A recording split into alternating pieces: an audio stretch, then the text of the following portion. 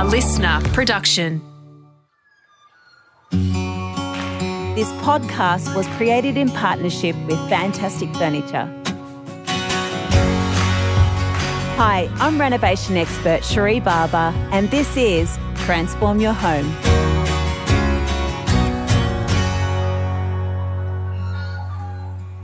In this last episode of Transform Your Home, we're possibly up to the most important element of interior design, your styling.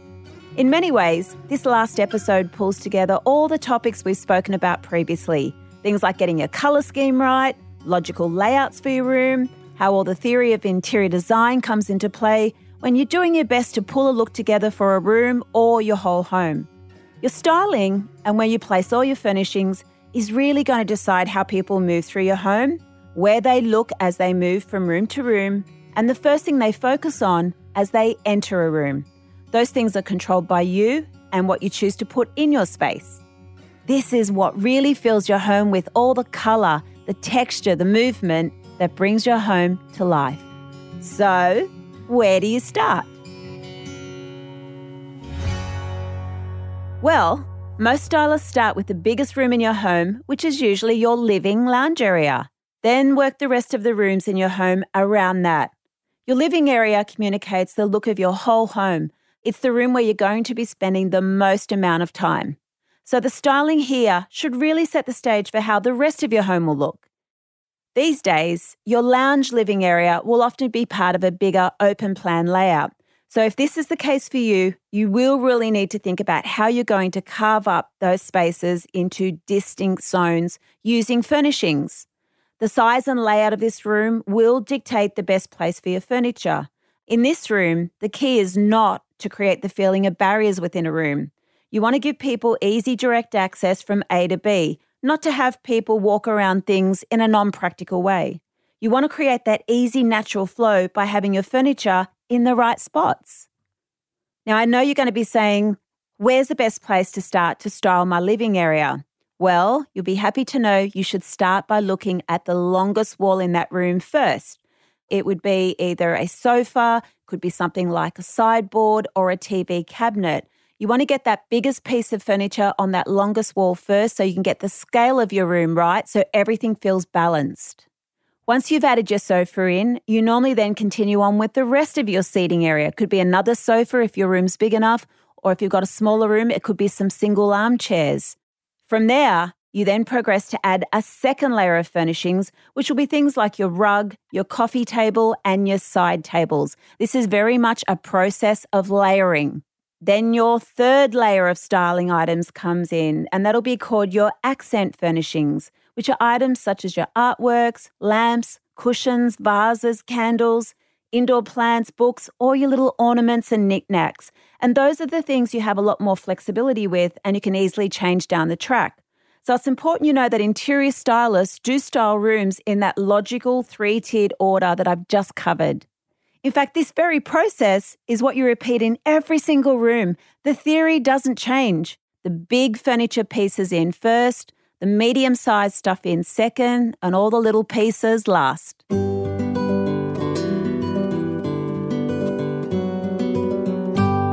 Okay, here are my top 10 tips you might find handy for styling your living lounge areas. Number 1, for your sofa, try and avoid fabrics that are highly patterned or just too visually busy. It's so much easier styling-wise to choose a solid block colour instead for your sofa and then introduce patterns and pops of colours through your accent furnishings such as your throw rugs and your cushions. Number 2, please do not push your sofa right up against your walls. So many people do this, it's a big styling mistake. Even in a small room, just pulling your sofa 10 to 15 centimetres off your walls will create a little bit of breathing space around your furniture that will, by default, actually make your room seem bigger. It's just an illusion, call it smoke and mirror sort of stuff, but it actually works. Number 3, a living room is normally where your TV is, but the big question is, do you really want it to take centre stage? No way. Some people make their lounge living area a shrine to their gigantic 80-inch TV screen. Sure, it's great for watching telly, but it's not great for interior design. So you'll need to work out what's important to you, entertainment or looks. Maybe consider a smaller size telly instead, and be sure all those trailing electrical cables are neatly concealed. If you're trying to disguise your TV, a really clever trick is to hang it on a wall that's been painted in a darker paint colour. Your TV won't be as visually obvious anymore. It'll disappear into the wall, so to speak. Number 4, work out what the focal point in your living lounge room actually is. What's the first thing you want people to see when they enter that room? Is it that beautiful view out to the garden, a fancy fireplace, a big artwork on the wall maybe? Hopefully it's not that big 80-inch telly. You've got to place your furniture so people's attention is strategically directed to the focal point you want people to naturally see first. So in every room, it's one of the things to work out first when you're pulling your styling together, your line of sight. Number 5, in a living room, you will need to pay attention to how much seating you'll need. If you have a smaller room, a sofa and 2 separate armchairs always works better than trying to cram 2 sofas into a small space. Number 6, your seating in your living room is basically your conversation pit. So when it comes to placing your furniture in this room, make sure your chairs and sofas are close enough that you can talk at normal levels. You'd be amazed at how wrong people get the spacing of their furniture. Number 7, if you do have that big open plan layout where you've got an open plan kitchen, dining and lounge room all in the one large room, an oversized rug that sits under your sofa, coffee table and other seating will draw your eye wider and make your living area appear larger. Again, a rug under your dining table should be large enough so that when somebody pulls their chair out, the chair is still on the rug. You don't want to be in a situation where the chair is half on the floor and half on your rug. That's a big interior design boo-boo. Number 8, you're going to love this one. If you want to create the illusion of space in your lounge living area, select a sofa with raised legs on it, not a sofa close to the ground with no legs. Furniture like a glass coffee table, dining chairs with open backs or no backs create visual air space around your room, making your rooms feel visually lighter. So furniture that is floating or see-through can be really great for small spaces.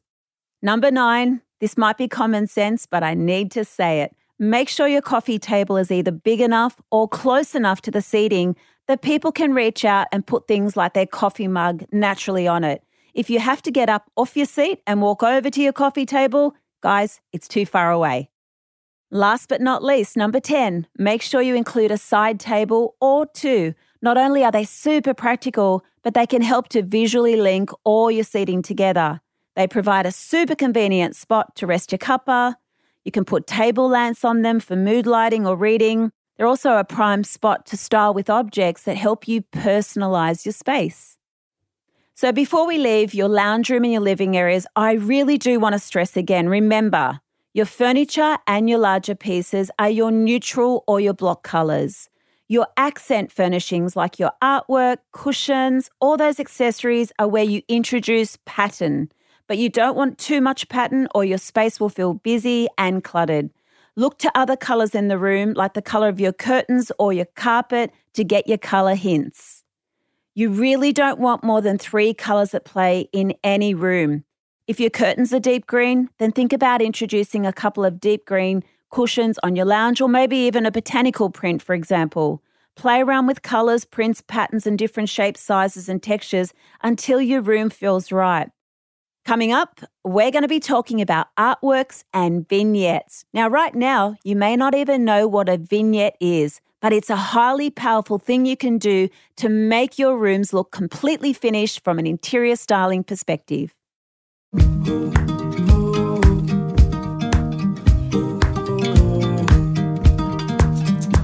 Now let's talk about artwork for a minute because it can be a real cornerstone of your styling. It's what's going to help anchor your room and maybe even be the focal point. One large piece can make a big statement and work perfectly on the scale of your walls. But you could get the same effect by using 4 smaller pieces in a grid pattern, for example, or even 6. They can still give that impression of one large piece of art. And you can accentuate the length of a room by using 3 or more artworks in a row. If you're placing artwork in any of those open plan rooms, just be sure that your living room art and your dining room art are a similar style and colour. The last thing you want is clashing styles in that big open space.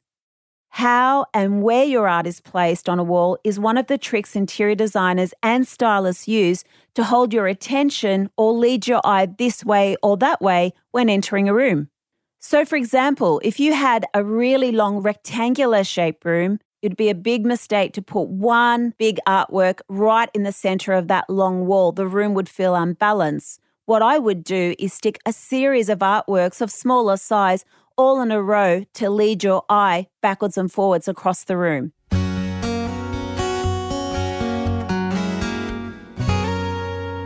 Now let's move on to vignettes because they're absolutely critical to your room design. Every room needs some decorations, interesting things to look at, and in the styling world, these are called vignettes, which is a small picture or still life formed by grouping several objects together that really pulls together a room visually. In other words, it's a little put-together scene that tells a story about you and your home. A room without vignettes has no story. So, for example, let's say you've got a beautiful fireplace in your lounge room. If you had no accessories on it, it'd look pretty boring. So instead of having a boring space, you might have a framed photograph. You could have a little candle next to it and maybe a tall vase next to that. That's called a vignette. And anyone can do vignettes. Now here's a few tips on pulling together vignettes. They're dead easy. Number 1, don't put too many things in your vignette. In fact, interior stylists say always choose an odd number of items to go in your vignette. No more than 5 maximum. But the favoured best number for interior stylists is only 3 ornaments in your vignette. And if you can, try and choose your ornaments in your vignette that play on other colours in the room. So, for example, if you had a large artwork on your wall and it had lots of baby pink in it, I would put a little vase or a little baby pink candle in that vignette that ties it to other elements in your room. Number 2, keep in mind that a vignette should look like the capital letter A. This means that you have ornaments of varying heights in that vignette. You might have a tall vase, which would be the top of the A. You might have a candle, which would be the mid-height of the A. And then you might have something like a little trinket that's the base of the A. So varying heights of your ornaments works best for vignettes. What you don't want to do is have 3 items exactly the same height in your vignette. It'll look unbalanced and just plain old weird. Number 3, create depth when you're assembling your objects. You don't want all your little ornaments lined up rigidly like a line of ducks. You want to scatter their position, so you might have a tall vase pushed towards the back. You might have your candle brought a little bit forward than that and a little trinket more forward than that again. So the idea is to create that depth by scattering the objects, but still being grouped together. Number 4, build your vignettes around a light source. So in a sunny corner, around a table lamp or under a floor lamp. Otherwise, these little ornaments can get lost in darkness. Remember, vignettes are just meant to be little highlights in your room. Think of them like a support crew to a main movie. Now, if you're still unclear what a vignette is, what I really love you to do is just open any home design magazine and just have a look at rooms that have been professionally styled by interior stylists. You will start to see their little vignettes all around the room. You'll see those varying heights, how they're not perfectly lined up too rigidly. They're scattered, but they're grouped together. Once you start looking at these pictures, you're going to be able to pull vignettes together like a seasoned pro.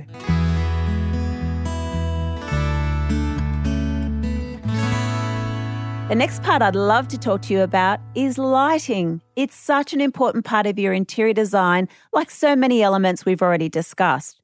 You know, when you walk into a fish and chip shop or your local 7-Eleven and you feel like you're under the spotlights at a football stadium, but then you walk into a slinky bar and immediately you feel at home, you sink into one of the booths at the bar with your partner or friends. Well, that's the power of lighting. It can be a real mood killer or it can ignite the spark. And in your home, you have the potential to create the same effects through the power of lighting. But you need a mix of lighting. Basically, there are 3 tiers of lighting that designers use in any room. The first one is called general lighting. This illuminates your rooms, especially in an open plan layout, where it has unifying effects and it pulls the whole room together. General lighting lets you walk around a space and you can easily see what you're doing. For example, LED downlights are great options these days for lighting. They illuminate your rooms so you can see everything. The next tier is called task lighting. And these are lights where you need specific areas to be lit up for important tasks to be done. Things like bench lighting under your kitchen wall cabinets, so you don't have to torch up to chop up your onions. Pendant lighting over your kitchen island bench or pendant lighting over your dining room table so you can see what you're eating. Reading lights where you've got comfy seating. That's task lighting. The final tier of lighting is called accent lighting. These are the pockets of warm light that give your home warmth and atmosphere. Wall sconces, table lamps, tall floor lamps, even candles are considered accent lighting. Think of these like your mood lighting. And it's this mix of lighting that you want in every single room of your home. So, for example, let's say a master bedroom. Your general lighting would be maybe 1 or 2 downlights on your ceiling. Task lighting would be maybe 1 or 2 bedside table lamps either side of your bed. Your accent lighting could be something as simple as an LED strip at the top or bottom of your wardrobe that gives you that mood, that warmth, that atmosphere in your master bedroom. And talking of bedrooms, let's finish the series up on that point because your bedrooms consume quite a bit of space in most properties. Now, all of the interior design principles that we've already covered still apply in terms of balance, colour, your vignettes, scaling your furnishings to the size of your room, layering. But here are a few great tips on styling your bedrooms because at the end of the day, your bedrooms still need to strike a good balance between a relaxing place to cocoon in, but you want to have rooms that have a bit of personality. You don't want them to be a total sleep chamber.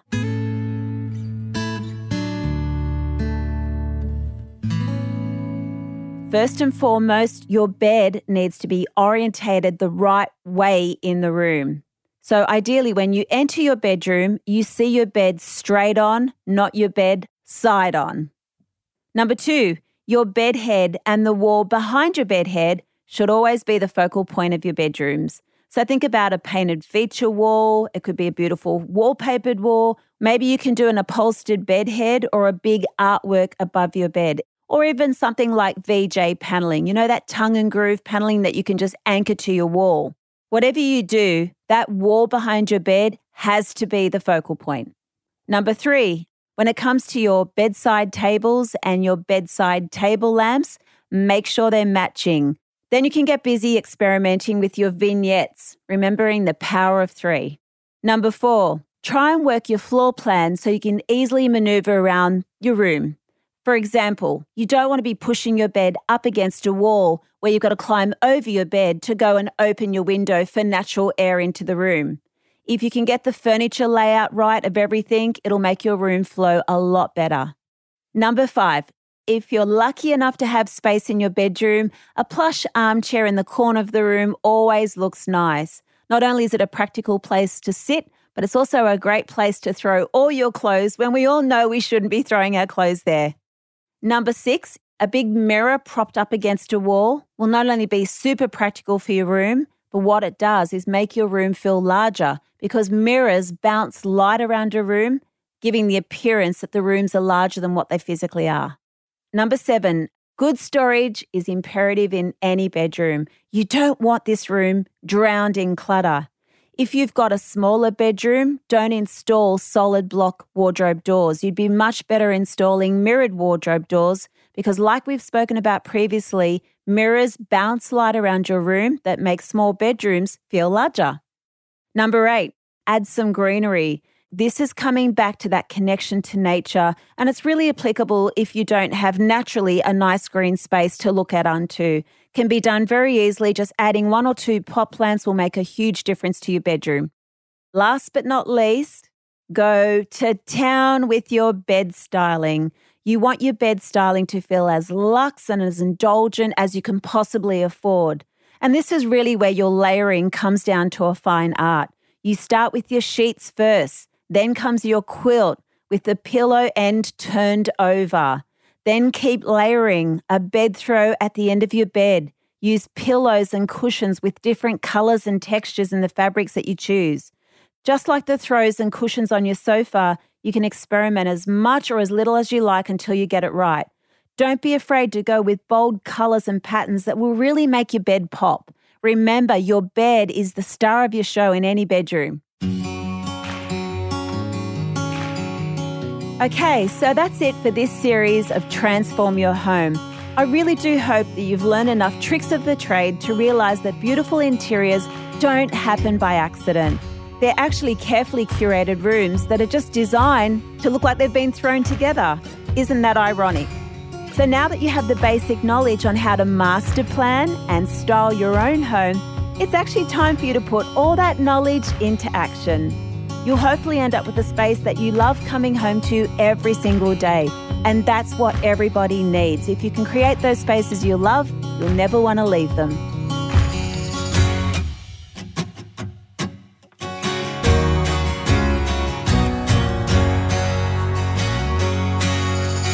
Transform Your Home was created in partnership with Fantastic Furniture. Written and presented by me, Cherie Barber. Producer Alex Mitchell. Sound production by Darcy Thompson.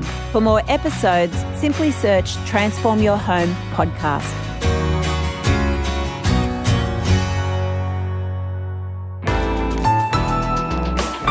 Listener.